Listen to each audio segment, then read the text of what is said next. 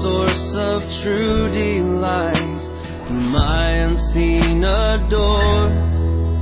Unveil thy beauties to my sight, that I might love thee more. Oh, that I might love thee more. You're listening to the weekly podcast from Fort Worth Presbyterian. The following message was recorded live from our sanctuary. Our prayer is that this message would nurture a joy for loving God and loving people in you as you listen. See my bleeding dying. The scripture for the sermon is found in Psalm. It's the third Psalm. It's page 448 in the blue Pew Bible. This psalm was written during a time when King David's son Absalom had rebelled against him and was pursuing him. David is fleeing for his life, and you'll find that he has such confidence in his God, our God, that he's able to lie down and sleep and rest when his life is in danger. Psalm 3, hear the word of the Lord.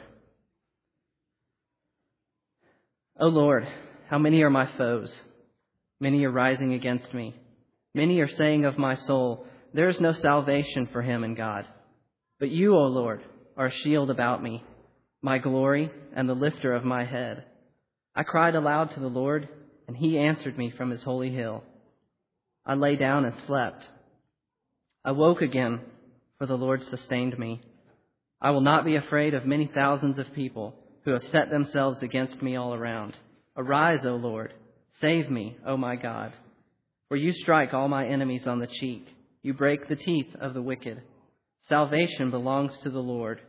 Your blessing be on your people. The word of our God, our refuge.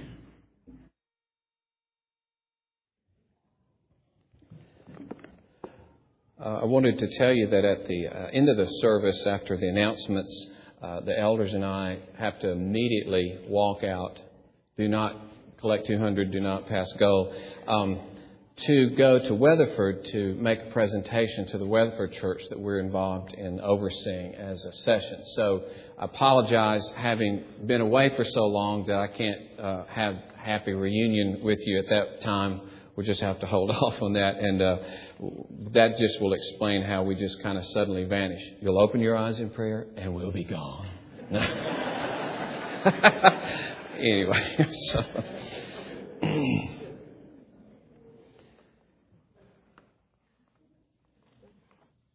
This psalm begins, as was pointed out, a psalm of David when he fled from Absalom, his son. The roots of David's flight go back to the afternoon when he was walking on the roof and he saw a gorgeous woman bathing. He inquired, who is this woman? He finds out that it's Uriah's wife. Uriah was one of the warriors at the battle for David's kingdom at the time this took place. One of his faithful soldiers, endangering his life for David. And yet, David sent and brought Bathsheba to his house, and he slept with her. A few weeks later, he finds out, as she sends him word, that she's pregnant. And so, the first thing he tries to do is to cover it up. And the best way is to get Uriah back from the battle. So he sends to Joab, the general, the commander, and says, send Uriah back. And so he has Uriah come and he visits with him. How is Joab? How are the people doing? How's the battle going? He's so overly interested in the battle, you know. And then he sends him home, hoping that he'll have relations with his wife, and this whole thing can just play like he had himself a baby. But Uriah throws a monkey wrench because of his own integrity and his own nobility, and he stays on David's own doorstep with David's servants. He doesn't even go to his house. And David finds this out the next day. And, he's so concerned about Uriah's rest and well-being. Uriah, you journeyed so far. Why didn't you go home? And he encourages him along those lines. He's so concerned about his rest. Well, that night he had him over again. He asked to stay again, and he got him drunk, hoping now maybe he'll go home. And still he slept on a couch with David's servants and didn't go home. What to do, what to do. So he sends a message to Joab. Uriah himself is carrying the message. And the message says to Joab, I want you to put Uriah in the front of the hardest part of the battle, and I want you all to back away from him so he'll be struck down and die.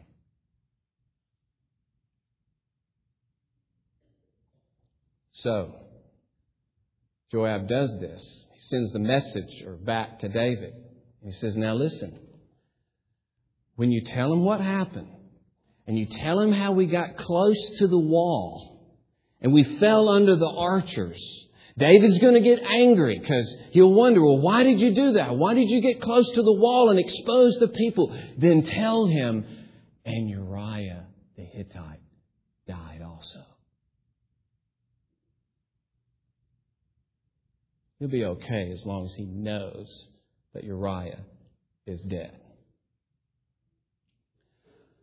Well, that's 2 Samuel chapter 11. In the next chapter, the prophet Nathan comes and exposes his sin. And he pronounces this judgment. Thus says the Lord, behold, I will raise up evil against you out of your own house because you have done this thing. So this is how it unfolded. First, one of his sons, Amnon, raped one of his daughters. They were children of two different wives. Amnon rapes Tamar. Now, Tamar's brother is Absalom, mentioned here in Psalm 3:3. Her full brother. Amnon was her half-brother. So Absalom, in retaliation for the rape, has Amnon killed. And after he kills him, he flees Jerusalem for 3 years. Then David admits him into Jerusalem, but not into his presence. 2 years after that, 5 years total, he's admitted back into David's presence and favor. And then, after being restored, his son, Absalom, betrays David.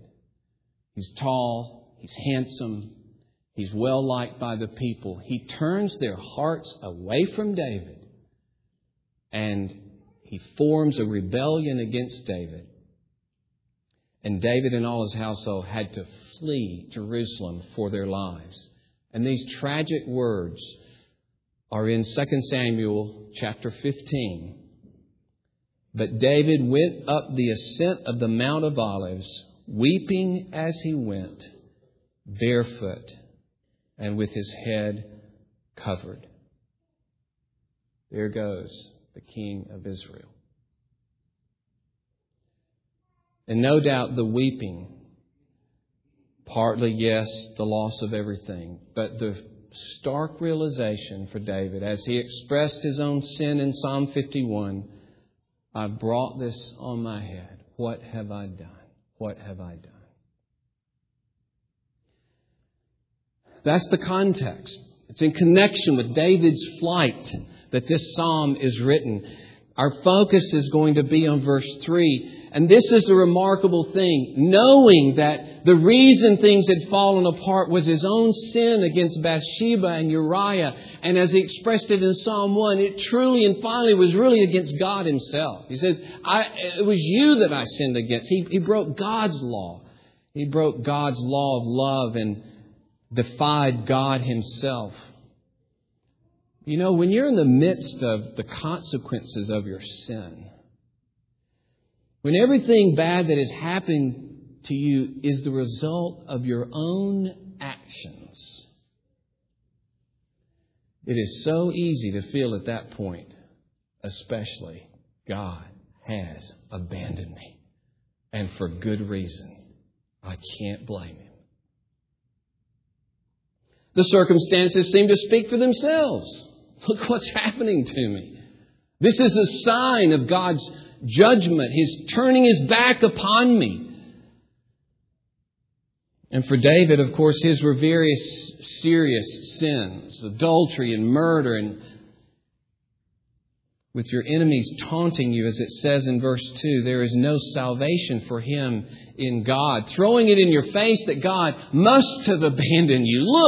Look at what has happened to you. It would be easy to think, I've made Him completely, utterly sick. He's done with me. He can't stand dealing with me anymore. And of course, at that point, we ask the question, has that ever happened to you? And what do you do at that point? Do you feel at that point, well, I'm going to have to fix a lot of things and get a lot of things straight in my life before God could ever even look at me again? I got to turn this all around before God can even get close to me. It's going to be a long time. How can I earn it back? How could I get back in His favor? But even now, when David has brought all of these things crashing down, he cries out in faith. But you, O Lord, as opposed to my enemies, you, it's emphatic, you, O Lord, are a shield about me, my glory, and the lifter of my head. Isn't that remarkable? Isn't that glorious to see this kind of trust? And we might even feel, well, how could you feel that He would be that anymore to you? We might even feel a little self-righteous in this. God is still going to be a shield, and He's going to be the glory, the lifter of the head of this murderer?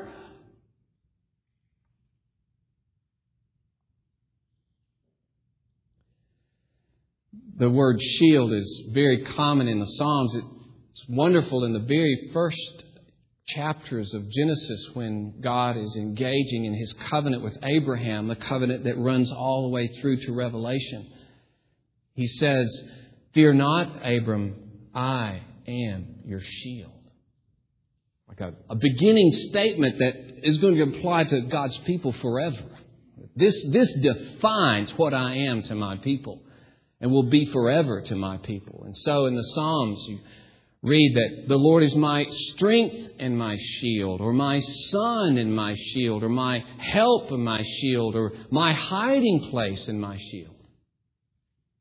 And I love this. He is a shield for whom? Psalm 18:30. He is a shield. What do you have to do? He says He's a shield for all who take refuge in Him. Anybody, everybody, no matter their situation, no matter their condition, no matter their depravity or corruption or what they've done, He is a shield immediately for anybody that will take Him as their refuge, under any circumstances, in any situation. That is good news. And in the New Testament context, it is underscored by the very blood of Christ, who suffered for the sake of His people, that He might protect them, first and foremost, from the wrath of God. Here is Jesus Christ becoming very obviously and plainly a shield for His people, bearing the very wrath and punishment of God, swallowing it up whole so that Paul can say there is not one bit of condemnation left over for God's people.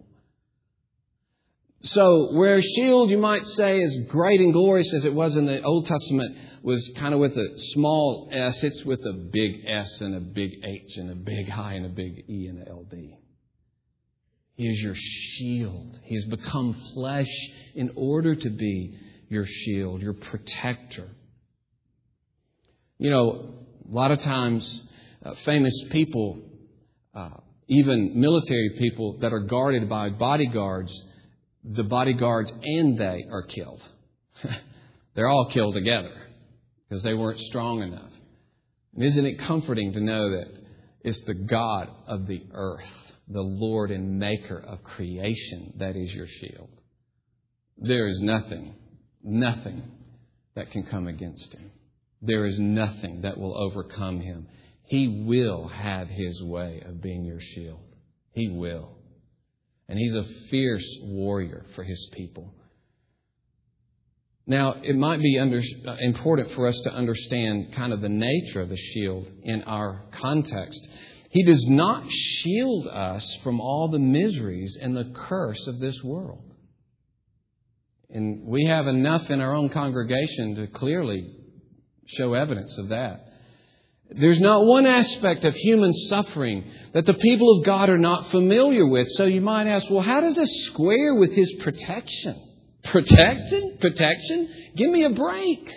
How are we protected? In fact, many people, because they become Christians in certain countries, they seem all the less protected because they go to jail or they're persecuted. They die. How is He a shield? Where's the safety in that? Well, two things I would say to that. First of all, He is most basically and critically our shield spiritually. Okay? He is our shield spiritually. So that the loss of other protections, the loss of our own safety, even disease or things turning upside down in our lives will be ultimately for the protection and safety of our spiritual well-being. And He will not budge on that. That's how we need to understand Romans 8:28. He is always, in all things, He works together for good. But as Jeremy pointed out yesterday at men's prayer breakfast, and I thought it was so cool that he mentioned this there, just a chance thing, that I was going to talk about it this morning, but that all things work together so that you will more and more conform to Jesus Christ and finally be conformed to Christ. And He will protect you and shield you and use all things for that end in view. Even later in Romans 8, after it says all things will work together, he talks about the immense suffering of God's people. It doesn't sound very good. It's not the good He's talking about. So that's the first thing. That's the deal God offers you. I will make you like my Son. And true believers say, Lord, for the privilege of knowing You, for the relief and satisfaction of having my sins taken away and being in fellowship with You and being associated with You forever, do with me what You will. Be my shield spiritually. Be faithful to me every day, and whatever You do in my life, make me more like Christ. Make me more a vessel of love and goodness and light in this world. Oh Lord, I do.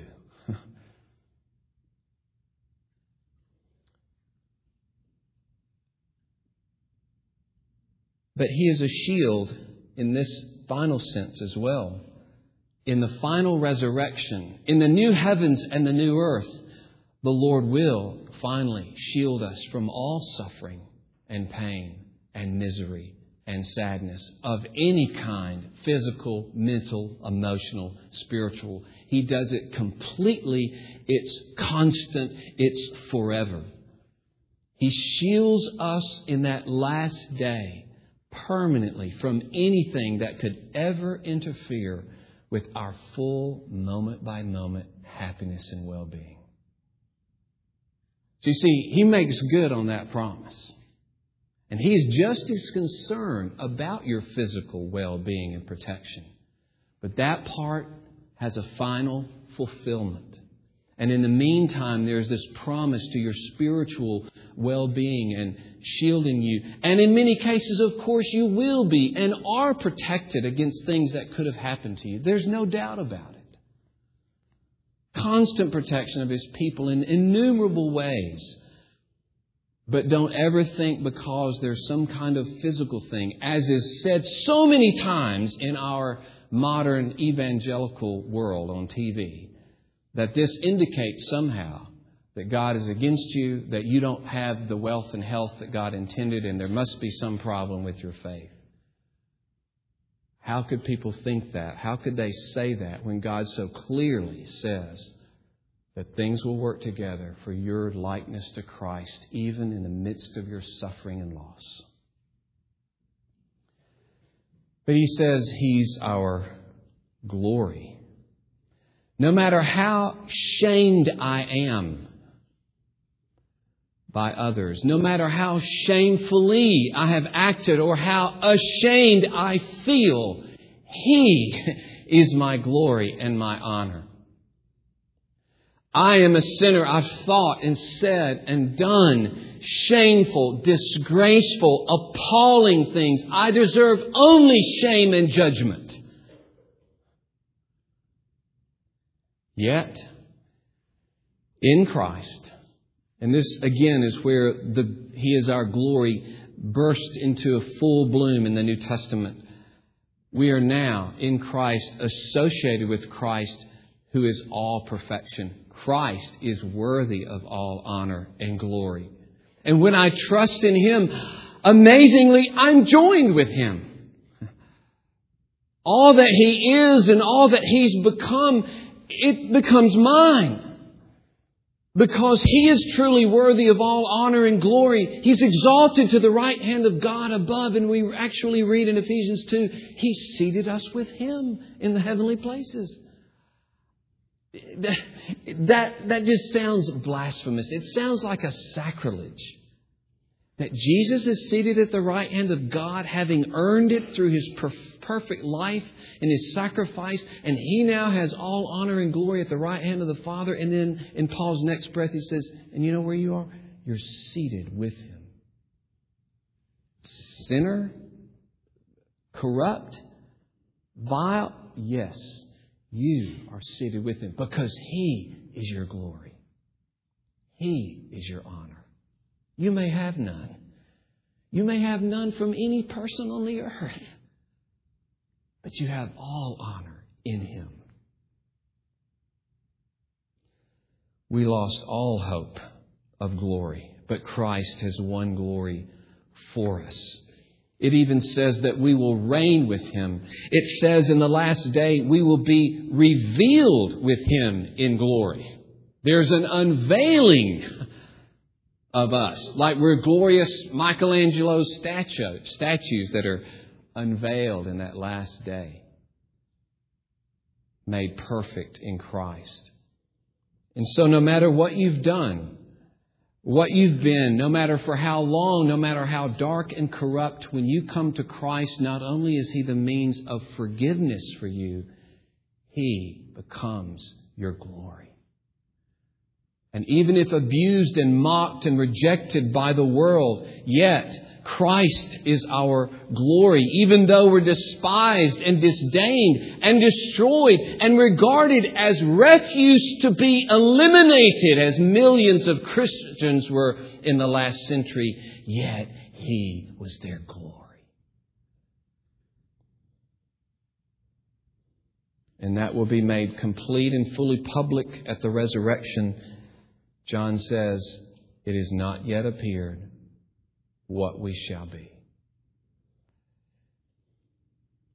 And He says, you are my shield, my glory, and the lifter of my head. It's really interesting reading where David was weeping and covering his head, and now saying, you're the lifter of my head.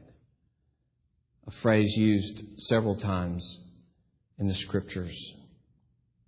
And so when I am dejected and undone, disappointed, destroyed emotionally in every other way, He lifts my head. And notice, that is His name. You are the lifter. Okay?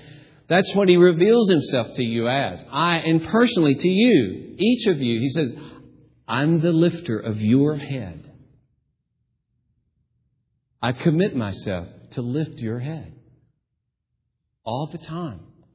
Constantly. That's who I am. That's what I do. I'm the lifter of your head. He commits Himself to us. He will not leave us sad. He says finally in that day, enter into the joy of your Master. And brothers and sisters, the measure of His commitment is read in the Old Testament as it predicted the suffering of Christ in Isaiah 53. He has borne our griefs and our sorrows. Not just your sins, but your miseries, your grief, your sorrows. Why would He bear those except ultimately that He's going to take them all away? And with His blood, He states, I'm this committed to lift your head, to impart joy to your life, to give you peace. Why does He say to His disciples in the upper room, peace I give you, my peace I give you? He's saying, I'm the lifter of your head. Why does He say, I say these things so that my joy would be in you and your joy would be full? He's saying, I'm the lifter of your head. And so when you're crushed, I urge you, call to the one who is the lifter. It is a personal title. He is personally assigned to you. In Christ, He spilled His blood to do this. It is His zeal to come to your relief. And so I say, expect Him, name Him, depend upon Him, acknowledge that He is the only one who can do it. And yet, of course, we have to say, the final lifting can only be in that last day. We will be mixed with grief and sadness. We will have to endure to the end. We will never know a day of perfect happiness. But in that last day, we read in Revelation 21:4, He will wipe away every tear from their eyes, and death shall be no more. Neither shall there be mourning or crying nor pain any more, for the former things have passed away. In this final and complete and everlasting way, He will be the lifter of our heads. And we'll never bow them down again. There are no bowed heads in heaven. And again, it's not because we deserve it. It's not because we've earned His safety or His honor or His comfort. It's because He loves us and has mercy for us and suffered in our place in order to impart all of these things to us. In order that we could have a shield and have glory and have our heads lifted up for. How could He love us? When we are like David, when we are murderers and adulterers, we are just like him in our selfishness and our lies. William Plummer, writing in the 1800s on this psalm, reflecting on verse 2 where the wicked were saying there is no salvation for him in God. He then points to the New Testament context where this would be the tempter, the enemy, Satan himself, who's the discourager, the attacker of the brethren, the accuser of the brethren, wanting to drive you away from the mercy of God. Let the saints never believe the tempter when he says there is no help for them in God. I guarantee you he's whispered that to probably every one of you in this room. There's no help for you in God. Do you think He could stomach you right now? And I love this simple little phrase. He says, humble and obedient trust in God is always safe and wise. Humble and obedient trust in God is always safe and wise. The cruelty of the enemy ultimately, it's to get you to sin, but then it's to get you to turn away from God in your sin. And let the consequences and the hurt and the guilt drive you off the field of faith. Don't allow it by God's grace. Take Him as your shield. Take Him as your glory. Let him lift your head. Let us pray. Oh, Lord God, we thank you for this testimony of this man who had fallen so terribly, and in the midst of it, still cried out to his God in faith. Oh, Lord, we ourselves have fallen in ways. Some of us can say, oh, every bit as much as David. Some of us in our self-righteousness may not feel or come to grips with all that we've said and done, and not willing yet to even face the extent of our own evil. Lord, we pray that you would turn us from any other comfort, that you would strike deep in our hearts to convince us of our own sins. But, oh Lord, to this final end, that we will take Jesus Christ, the one who has died in the place of sinners, that we will take Him and Him alone as our shield, Him and Him alone as our glory, Him and Him alone as the one who can lift our head. Oh Lord, may this mark not just a one-time event here, but Lord, may it be the way we live every day, praying this kind of prayer, having this kind of faith, not ever being driven off by the one who would whisper to us, he doesn't want to hear from you now. He doesn't want to even look at you. Oh Lord, grant us continuing, abiding faith in Jesus Christ. For we pray it in His name. Amen. But I'll too soon the pleasing scene is clouded or with pain. Thank you for listening to this weekly podcast from Fort Worth Presbyterian. Our prayer is that this message was able to nurture a joy for loving God and loving people in you. Please visit our website for worship service times, directions to the church, and to subscribe to this podcast. Our web address is fortworthpca.org. Fort Worth Presbyterian is a part of the Presbyterian Church in America.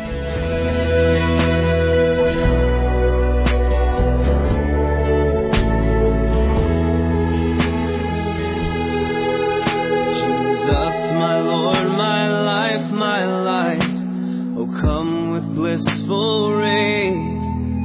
Break radiant through the shades of night and chase my fears away. Won't you chase my fears away? And shall my soul with rapture trace